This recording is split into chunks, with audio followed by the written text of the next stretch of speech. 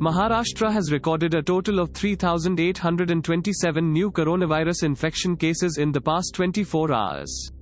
The state continues to be the worst affected part of the country with a total of 24,331 cases.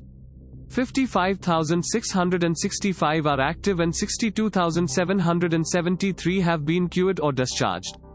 Maharashtra has recorded a total of 5,893 deaths due to coronavirus infection, and the number has increased by 142 in the past 24 hours.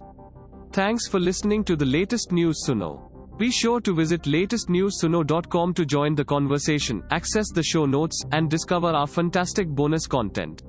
Subscribe to our podcast on Spotify, iTunes or Google Podcast. अब news सुनो बस 60 second में।